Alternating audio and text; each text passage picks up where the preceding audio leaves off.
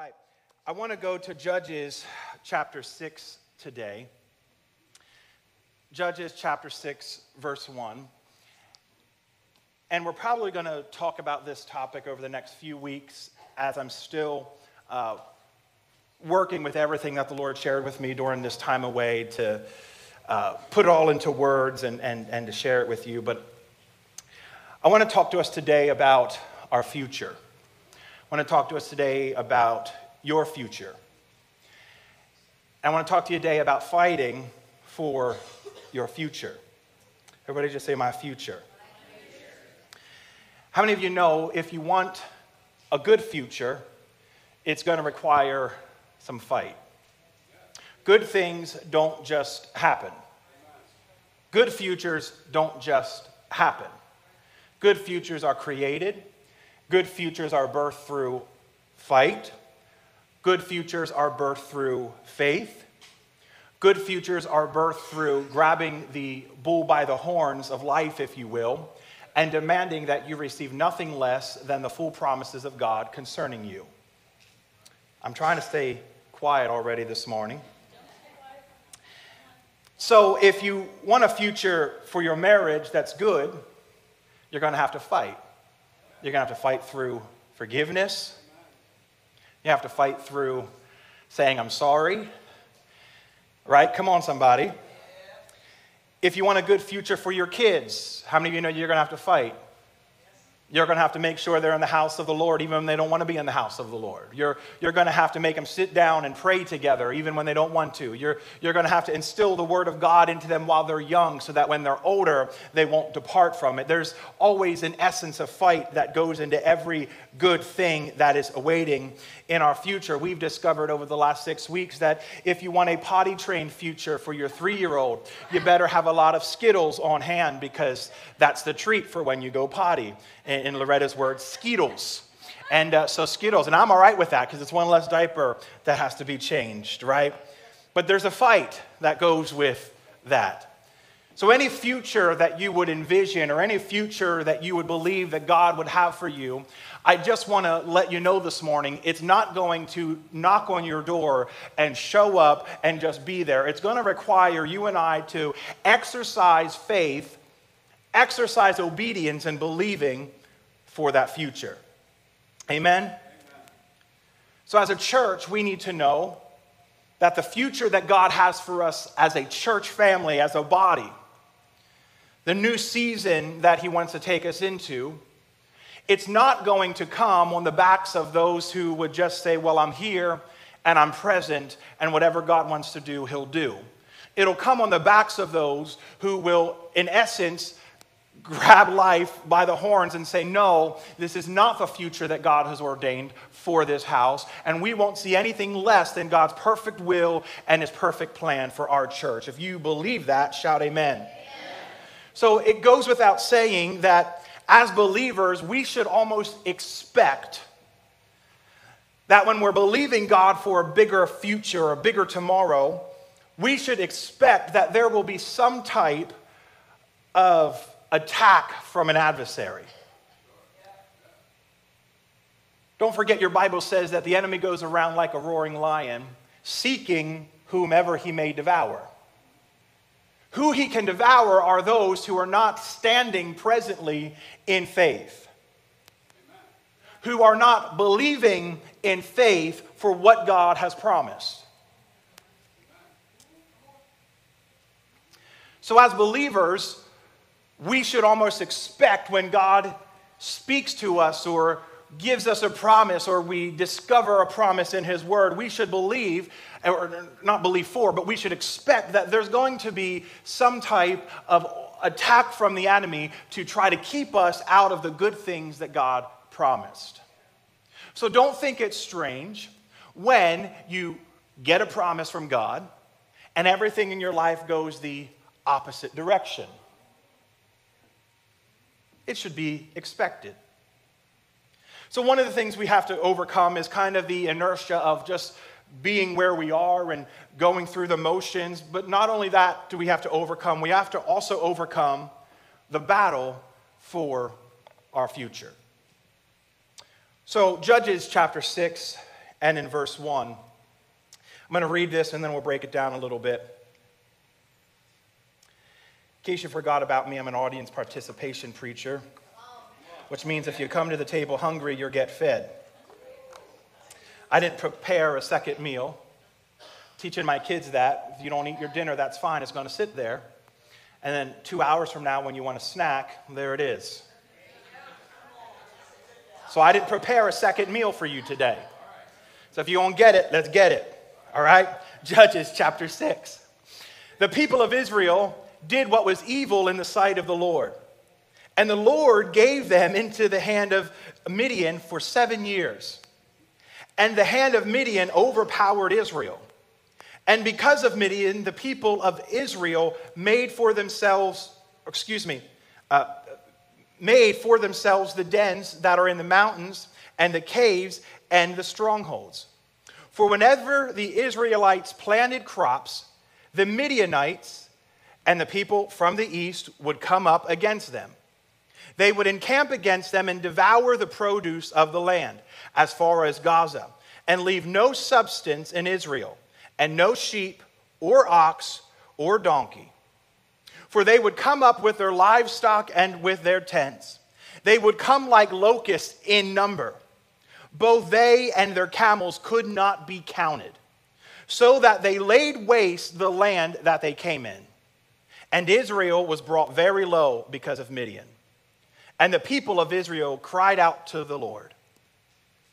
So where we come in the context of this story is Israel was in a desperate need for a better future. Are you picking up what's happening? Every time, and I love this, every time that they would plant, any time that they would put seed in the ground, which was expected to produce for their tomorrow, in would come the enemy, and it wasn't a little enemy. Actually, it said so much so that they couldn't be counted. They came in not to quickly, grab what they could and run out. They came with their camels. They came with their men. They came with their families. They came with their tents. They just devoured everything Israel had until there was nothing left, and then they would go, and they would wait till the next year when Israel would go to plant again. For 7 years, this cycle kept happening where they would plant, but what the planting would produce would be devoured. For 7 years, they would put it in the ground, expecting a better future. And for 7 years, the enemy would come in and steal the produce from the ground and leave Israel without. Am I preaching to anybody in the house this morning? Am I preaching to anybody who is believing for a better future, believing for a miracle, believing for a healing in your body, believing for the salvation of an unsaved loved one, and every time you would plant, every time you would pray, every time you fast, it just seems like the enemy comes in and devours that thing which you planted. And for 7 years, they go through this cycle. So I would say they're in desperate need for something to change. There's a desperate need for God to work. And they're looking at their future and they're saying, how is this going to happen? And they begin to finally cry out to the Lord because they recognize they can't stay in the cycle forever. I think one of the best days that we can get to as believers is when we come to the place where we say, I can't stay here anymore. I can't stay here anymore. I think of the leprous men who were at the gate of the city, and there was a famine in the city, and the famine got so bad that eventually they said, listen, if we just stay here, we're going to die. If we go give ourselves to the enemy, maybe they'll take us as slaves and feed us and we'll live. But if we go and they kill us, it doesn't really matter because we were going to die here anyway. God performed a miracle for those leprous men. When they got there, the enemy had fled. But the point of the story is nothing changed for their future until where they were sitting, they made a decision that I can't stay here anymore. And I'm here to just let somebody know you can't stay where you are anymore. You can't stay defeated anymore. You can't stay broke anymore. You can't stay with anxiety anymore. Can I tell you, as a church, I've come back after 6 weeks to declare to you, we can't stay here anymore.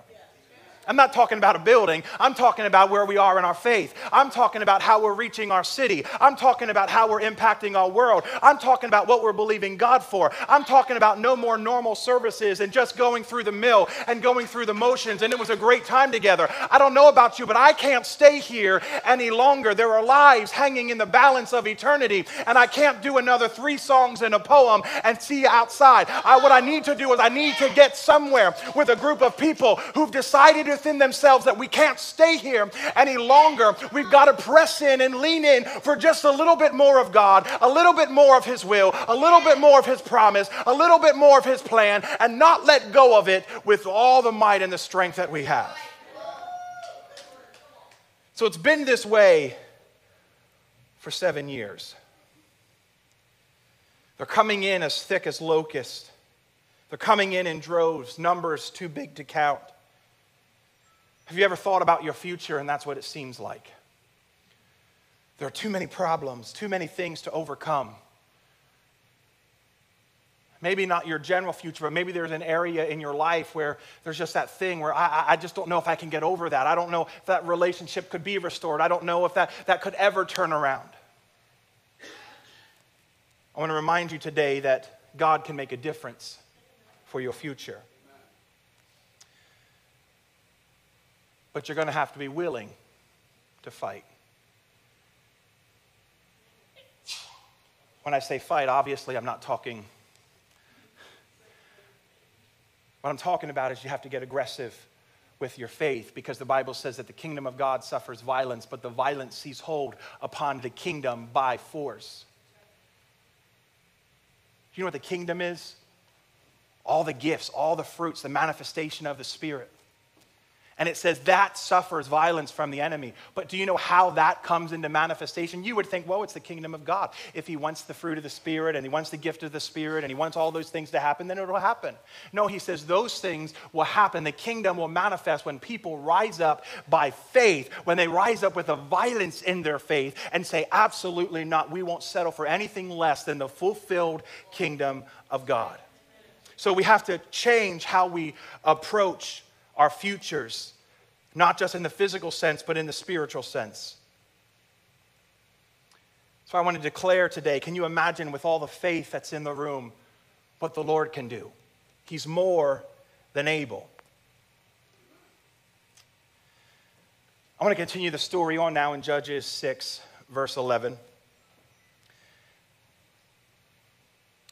And now it says, the angel of the Lord came. Now, some theologians would argue this, and I'm not leaning one way or the other, but when in the Old Testament, when it would speak of the angel of the Lord, it would actually speak of God Himself. It was an incarnate future Jesus, if you will. Some believe that, some don't. But what I think this is significant is right here is where Israel is. They're in this bad season. It's been a cycle for 7 years. And in the middle of that, God Himself comes and steps down into the problem.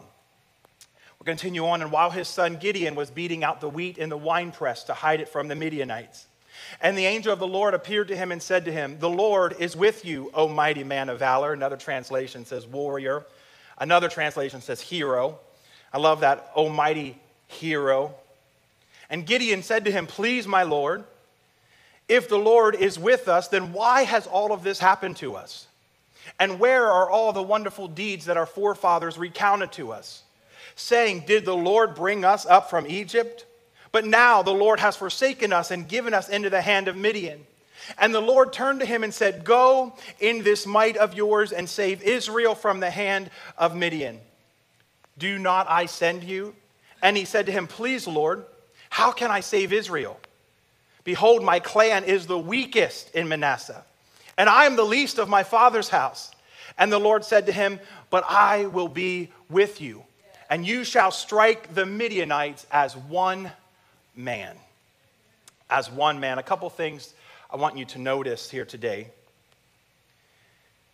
is where we find Gideon.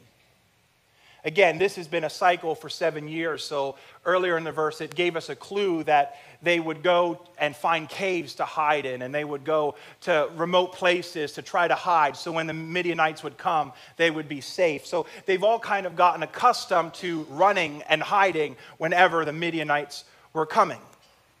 But in this story, we find Gideon, and he's down in the wine press. And actually, it says he's at the bottom of the wine press, and he's threshing wheat. Well, that's a problem, because wheat's not meant to be threshed in the wine press. A wine press is for wine, right? So it's not supposed to work that way. And actually, the way it would work is in the wine press, they would stomp on the grapes and press the grapes, and the juices would begin to flow down the wine press, and all the liquid would gather at the bottom. That's how the wine press would work. So it's interesting that Gideon would be down at the bottom of the wine press where the juice gathers, when history would tell us if you were thrashing wheat, you would actually go to the top of a high hill, because you would separate the wheat from the chaff, and then you'd throw it up into the air, and the wind would blow the chaff away, and you would be left with the good seed. So here's Gideon trying to process the wheat, and he's doing it at the bottom of a wine press where there's absolutely no wind. This process would have been very difficult, would have been very messy. Trying to separate wheat from the chaff in the midst of grapes and juice and not get the two combined would be a very difficult process. So this kind of shows us where Gideon is at mentally, where Gideon's at spiritually. There's fear involved here with Gideon. He's so afraid of the Midianites that he begins to separate the wheat in the winepress. But what I want you to see today is there's a system here, a system that he's built around the Midianites coming. A system that he put in place so his food doesn't get taken. So it's in this context of Midian hiding out, in this context of Midian threshing wheat where he shouldn't be threshing wheat, that the angel of the Lord steps down and sees Gideon. And in the midst of that, he looks at Gideon and he says, "Gideon, you mighty hero. The Lord is with you." Of course, Gideon responds, "Well, then why has all of this happened? Why is this happening to us?" I want you to see that he calls him a hero. He calls him a warrior. He calls him a man of valor, when Gideon doesn't see that in himself. And actually, after he calls Gideon that, Gideon really doesn't give any credit to it. He doesn't really respond to it. He doesn't dispute it. He just kind of bypasses. And really, if you read the whole passage, you kind of see that Gideon continues to ignore this phrase, mighty man of valor, you warrior, you hero. And I want to submit to you today that I believe that's because Gideon is in survival mode. Gideon's in survival mode. It's not that he's given up on life. It's that he's given up on a future that's functional. Take that in for a minute. He didn't give up on life. He just gave up on the fact that there would ever be a future for him that's functional. He's resigned to the fact that never again would he stand on the top of the mountain and take the wheat and throw it into the air as it should be. He's resolved to the fact that the rest of his life he will have to make do with the dysfunction that is around him, because there's nothing he can do to change the dysfunction to create a better future.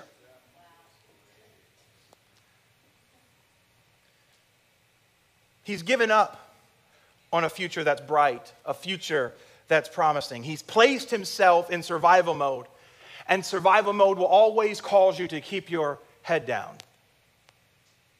Survival mode will always cause you to not look for a better tomorrow. Survival mode will always cause you to say, well, I tried and it wasn't enough. I tried and it didn't work out. I've tried and it didn't happen for me. So what I'm going to do is I'm going to build a system around me where I can function within the dysfunction. And we can live our entire lives in a system of dysfunction. And we resolve to say, well, that's just the way my marriage is. That's just the way my children, that's just how, the society is. That's just how culture is. There's nothing that we can do to change it. Really? The same power that raised Christ Jesus from the dead dwells on the inside of all of us at this very moment. One can put 1,000 to flight, and two can put 10,000 to flight. Come on, at the mention of his name, every knee will bow, and every tongue will confess. But we instead go into survival mode, build a system for the dysfunction. We've all fallen into survival mode at some point in our life. I don't know about you, but you can start the beginning of the year. Sarah and I were talking about this with the kids starting back at school, praying specific prayers over them in the morning where, we pray over our children, that they're going to be men and women of God and they're going to change nations. And, 3 weeks later, you're just praying that we can get out the door without anyone dying. And, y'all been there. You go into survival mode because it's survival mode. But to be intentional, you have to pull yourself out of survival mode and say, no, I have to be intentional. I have to grab this situation by the horns and believe for the future that God's calling it to have. Anxiety will put you in survival mode. Anxiety will cause you to lower your expectations. Cause you to believe that you can't push past it. You'll never come out of it. Listen, whenever you place yourself in a position of lacking trust in God, and you're putting your head down, and you're just lowering your expectations that you're not going to be able to hear what God is saying about you. Whenever you lower your expectations and you put your head down, you're not going to be able to hear what God says about you. That was Gideon. The angel of the Lord opens up saying, hey, mighty man of valor. And Gideon just glosses over it. Why? Because when you're in survival mode, you won't be able to hear what the Lord is saying about you.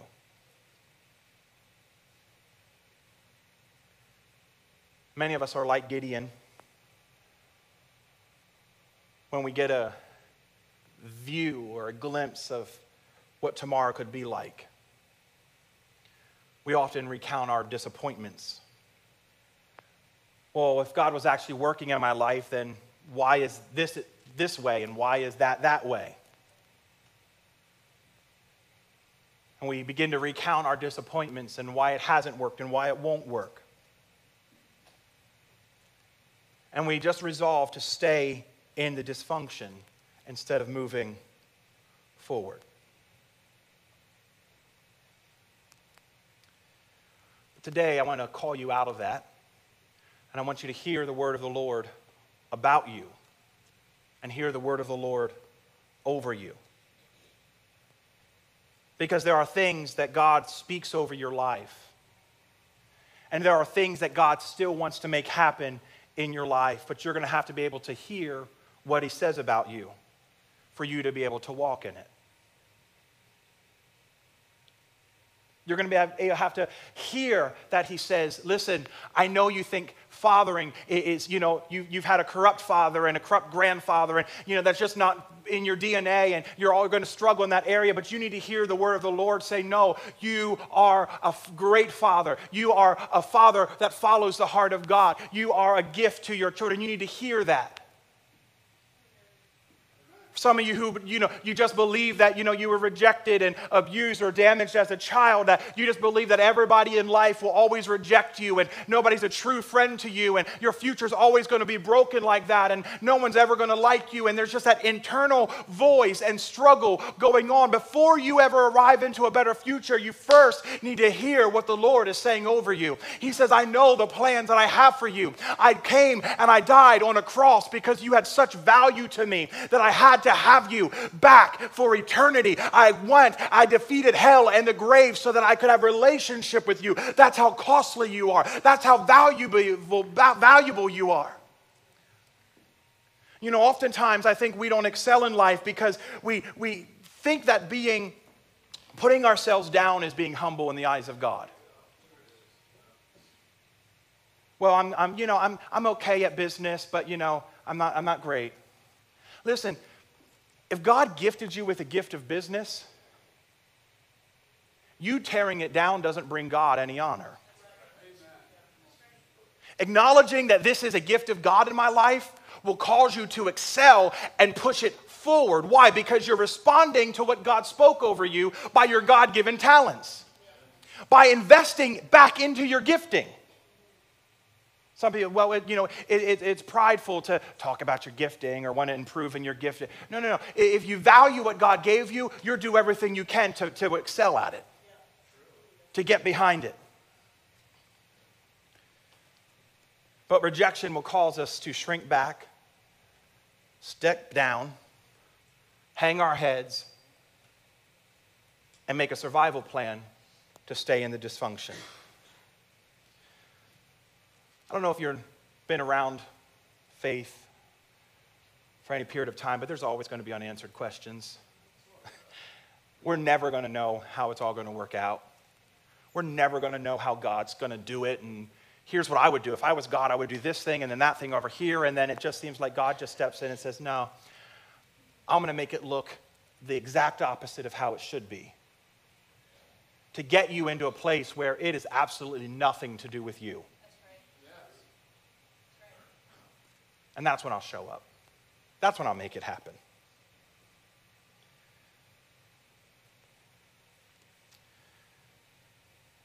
What's interesting is the battle that Gideon decided to fight, because either way you're fighting a battle. I don't know if you know that. You're always fighting a battle.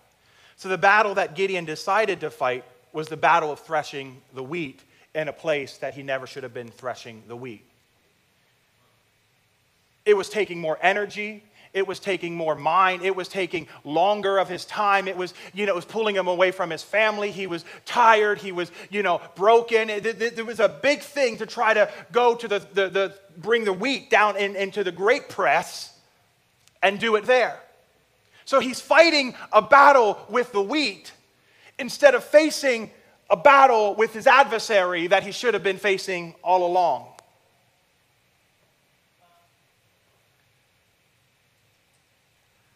Fighting the smaller battles will always cost you more in the end. I submit to you today, are there areas of dysfunction around your lives, around our lives, around our church, that we've just resolved to say that it's how it is? We've just resolved to say it will never be better.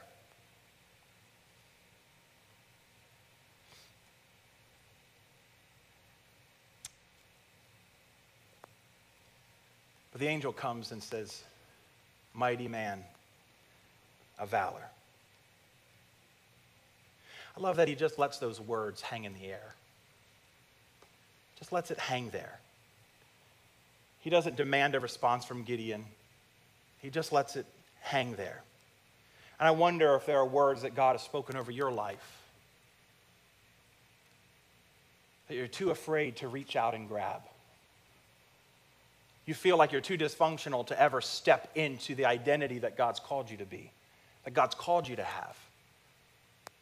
Come on, somebody.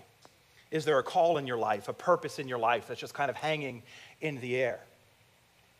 But I can't go back to school, and they'll never support me, and I don't have the finances, and I'm not educated enough, and I don't have the looks enough, and I'm born on the wrong side of the tracks, and nobody in my family's ever done that, or I did it before and it didn't work out. But the call of God just kind of remains hanging in the air. I don't know if you know this or not, but you will never get a second call. Do you know that? You'll never get a second call. Like, if God's called you to be an educator and to pour in the lives of children, and that's the call and the passion and the drive on your life, but you're not willing to go to school to get the certificate that you need to stand in front of those children in that classroom, you'll get into a place of dysfunction where you build a world around you where you're surviving, but God will never wake up and say, you know what, she's not going to do that, so let's just change her call. You'll never get a second call. You were born with the call. You were born with the anointing. You were born with the drive. You were born with the vision. It's not going anywhere. So the choice that's set before us is either we can run from the call, build a world of dysfunction where we're surviving, but we're not thriving. Or you can say, you know what, I've wasted too many years running from what God's called me to do. It's time I stepped in to the full purpose and the full call of God. It's time I become the intercessor that God's called me to be. It's time I become the preacher God's called me to be. It's time I become the friend, I become the mother, I become the spouse, I become the parent, I become the business owner, the real estate developer. Whatever it is that God's put in front of you, the call is never going to change.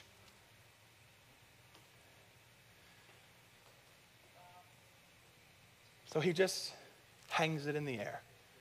Gideon, you're a man of valor. I know right now you're at the bottom of the wine press in hiding. You know, it's interesting. He didn't come to Gideon when Gideon was at the dinner table on his way to work. He came to Gideon in the very place where he was the most opposite of the call of God. That's where he found Gideon. At his lowest point, where he looked nothing like a man of valor, in hiding, running, threshing wheat in a wine press. Don't be dismayed if where you are looks nothing like the future that God promised you. That's exactly where God steps in. And he just reminds you, you're a man of valor. You're a woman of valor. You're a warrior.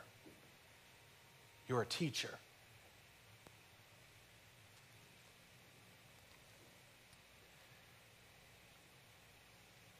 So Gideon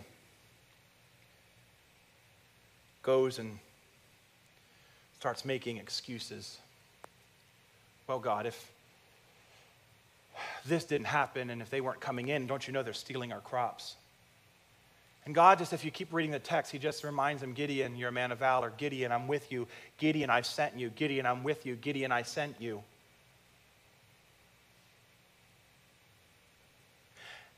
Have you ever felt like everything's easier for everyone else?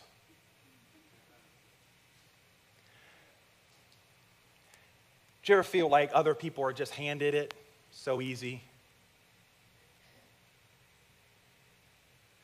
And for you, it takes work. It's hard. I've told you this before, but even when I was in school, the worst thing I hated above everything else was reading in public. I would dread that thing. I've often said that and baseball is where I learned to pray in the Spirit, because in our reading class, the teacher thought it'd be a great idea to have all the kids go around and, when you get to your turn, you read the next chapter. And I would try to time out, like, okay, if they read there to there and they read that, then I should be around here. And I try to pre-read the chapter, out loud, like in my head, so that when I got there, I wasn't stumbling over words. And it never worked out that way. I was always a chapter, because math wasn't my greatest subject either. So the whole system was working against me, really. And, so to stand behind a pulpit and read the Word of God to people for a living is an interesting thing. And there are so many things in my life where, you often hear it said, women with straight hair, they look at women with curly hair because they want curly hair, and the women with curly hair look at the women with straight hair. And, you go to the beach and you're just like, I don't know how they are born just with that. How did they just come out of the womb like perfect physique? And it's like, I eat a little bit, and it's like, oh, never. There goes 3 weeks of hard work. I knew that was going to happen. And I begin to think about that, and I begin to think about Saul and David. Saul was very much, in a way, given everything that David was promised, but given it easy. Saul, the Bible says, appeared on the outside perfect. I mean, Israel looked at Saul and said, yep, that's what we want as a king. He's tall. And actually, it says about David that he was very homely looking, if you will. And even so much so that, even with all the brothers, it was like, no, he couldn't certainly be king. David, wasn't born with the strength and the stamina as a warrior as Saul was. David had to go back to the backside of the desert and hang out with some stinky sheep and learn there how to fight. So what I'm bringing all this up to say is, if you're always looking at how easy somebody else has your dream, well, I don't know, they can just open their mouth and sing and I go off key. All right, but I don't know why they can just do it and you can't do it. Get some lessons, start practicing, start investing a little bit into your gift. Because as long as you're playing in that excuse system, well, God, it's not been easy for me, and God, it's been hard, and God, it's not working out, and God, it's been a challenge, and it just seems like everybody else has it, you will never hear the voice of God speaking over your life, your true identity, and you will never arrive at a better future. But what will happen is you will spend years and decades and maybe a lifetime going around the same mountain, thinking the same things, going through the same problems, living dysfunctionally.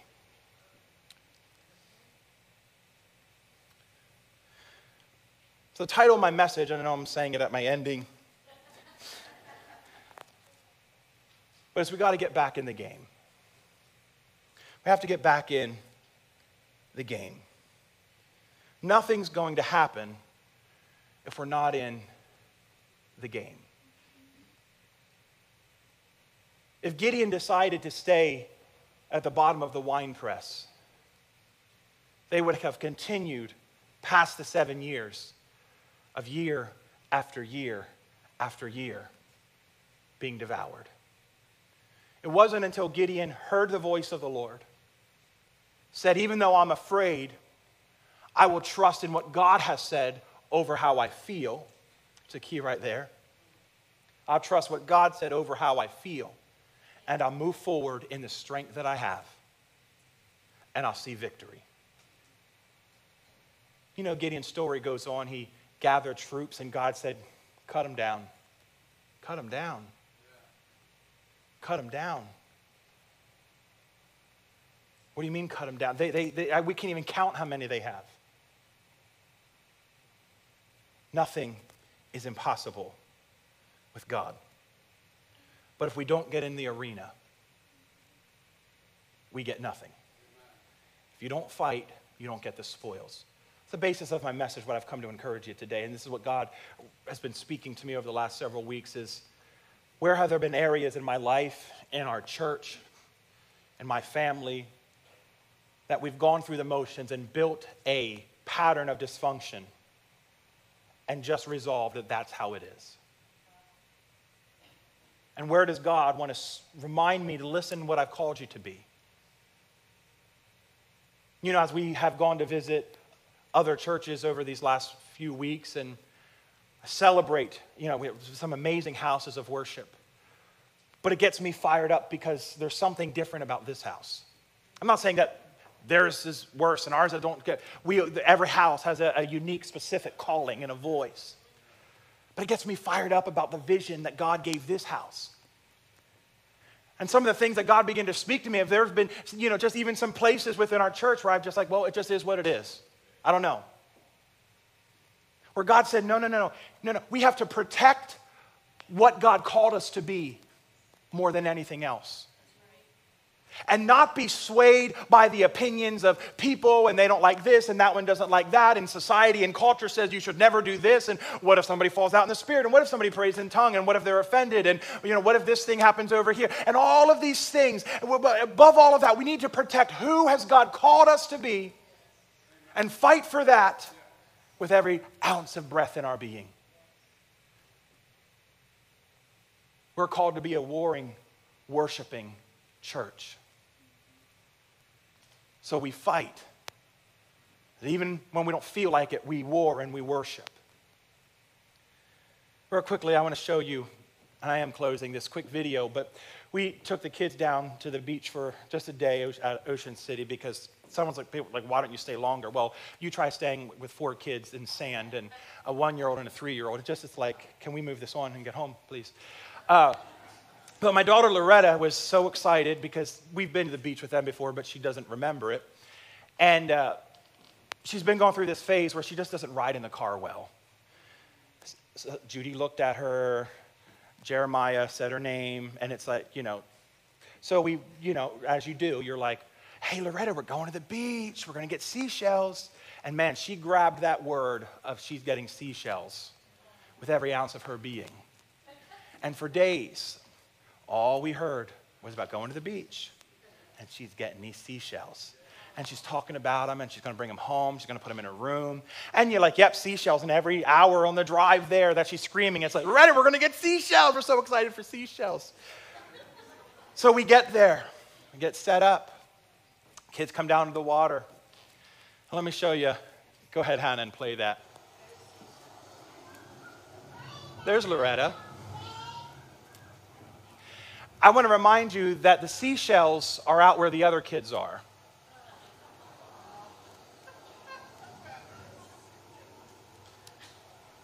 So we had a problem here.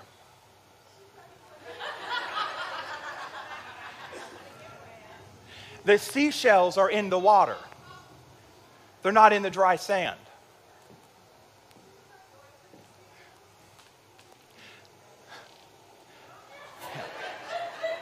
That's enough, Hannah. Thank you.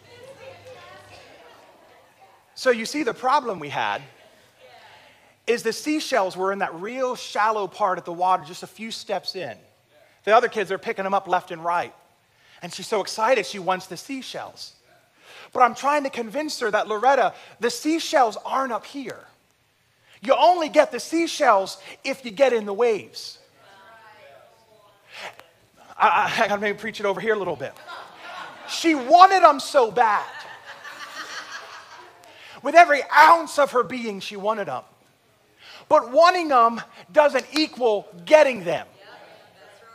She doesn't get them unless she pushes past the fear of the waves and steps into the water. Because as soon as you push past the fear and step into the water, you find the promise of God on the other side of the fear. Is anybody in the house with me?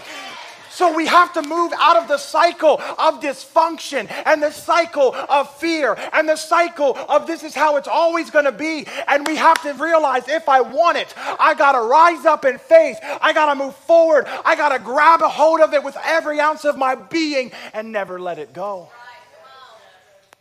Just so you know, 2 minutes before we left, she got over her fear and she got her seashells. Of course, on the other side of that, it was 2 minutes before we were leaving, so then she didn't want to leave. So it's like, whatever. Team, you can come, but I want to read you a portion of Scripture. Hebrews 11, very familiar. Now faith is the assurance of things hoped for. It's the conviction of things not seen. For by it, the people of old received the commendation. By faith, we understand that the universe was created by the word of God, so that what is seen was not made out of things which are visible. Listen, by faith, Abel offered to God a more acceptable sacrifice than Cain. By faith, Enoch was taken up so that he should not see death. By faith, Abraham obeyed when he was called to go out to the place to receive his inheritance. By faith, Sarah herself received power to conceive. It goes on, all these died in faith, not having received the things promised, but having seen them and greeted them from afar. By faith, Abraham, when he was tested, offered up Isaac. By faith, Jacob, when dying, blessed each of his sons. By faith, Moses, when he was born, was hidden for 3 months by his parents. By faith, by faith, by faith, by faith, by faith, the people crossed into the Red Sea on dry land. By faith. I love how it ends. And what more shall I say? For time would fail me to tell of Gideon,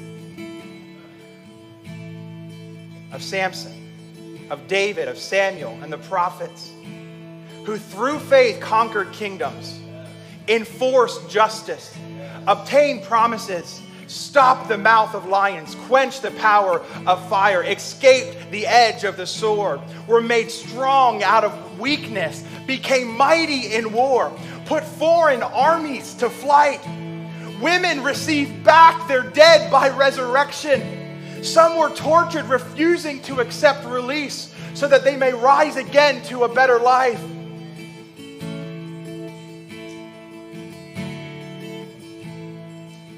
And all these were through faith. Through faith. You don't get the spoils of war if you don't fight. The fight of faith is waged in the arena of your expectation. What are you expecting God to do? I've determined that the church that I want to see is a church that is literally electric in our services. Electric with expectation. Electrified with faith. Electric believing that anything is possible and anything can happen. And when we get together, it probably will happen. That the dead would be raised, that calls of God would be heard, that lives would be restored. And when we come together, it's not waiting out to see maybe what God would do. It's us arriving together in the arena of faith, guarding the expectation. Understand, that's why Sunday mornings are hard. That's why it's hard to get out of bed. That's why your kids lose their shoe and car keys and everything else, and you fight with your spouse on the way to church, because he's just trying to bring down your expectation of what can happen when the people of God get together. And I'm here to tell you, I'm grabbing this church by the horns and I'm saying we are going to believe God for bigger and better. We're not going to have any more normal services, but we're going to press in and press in and press in and press in, because by faith, your world can turn around by faith.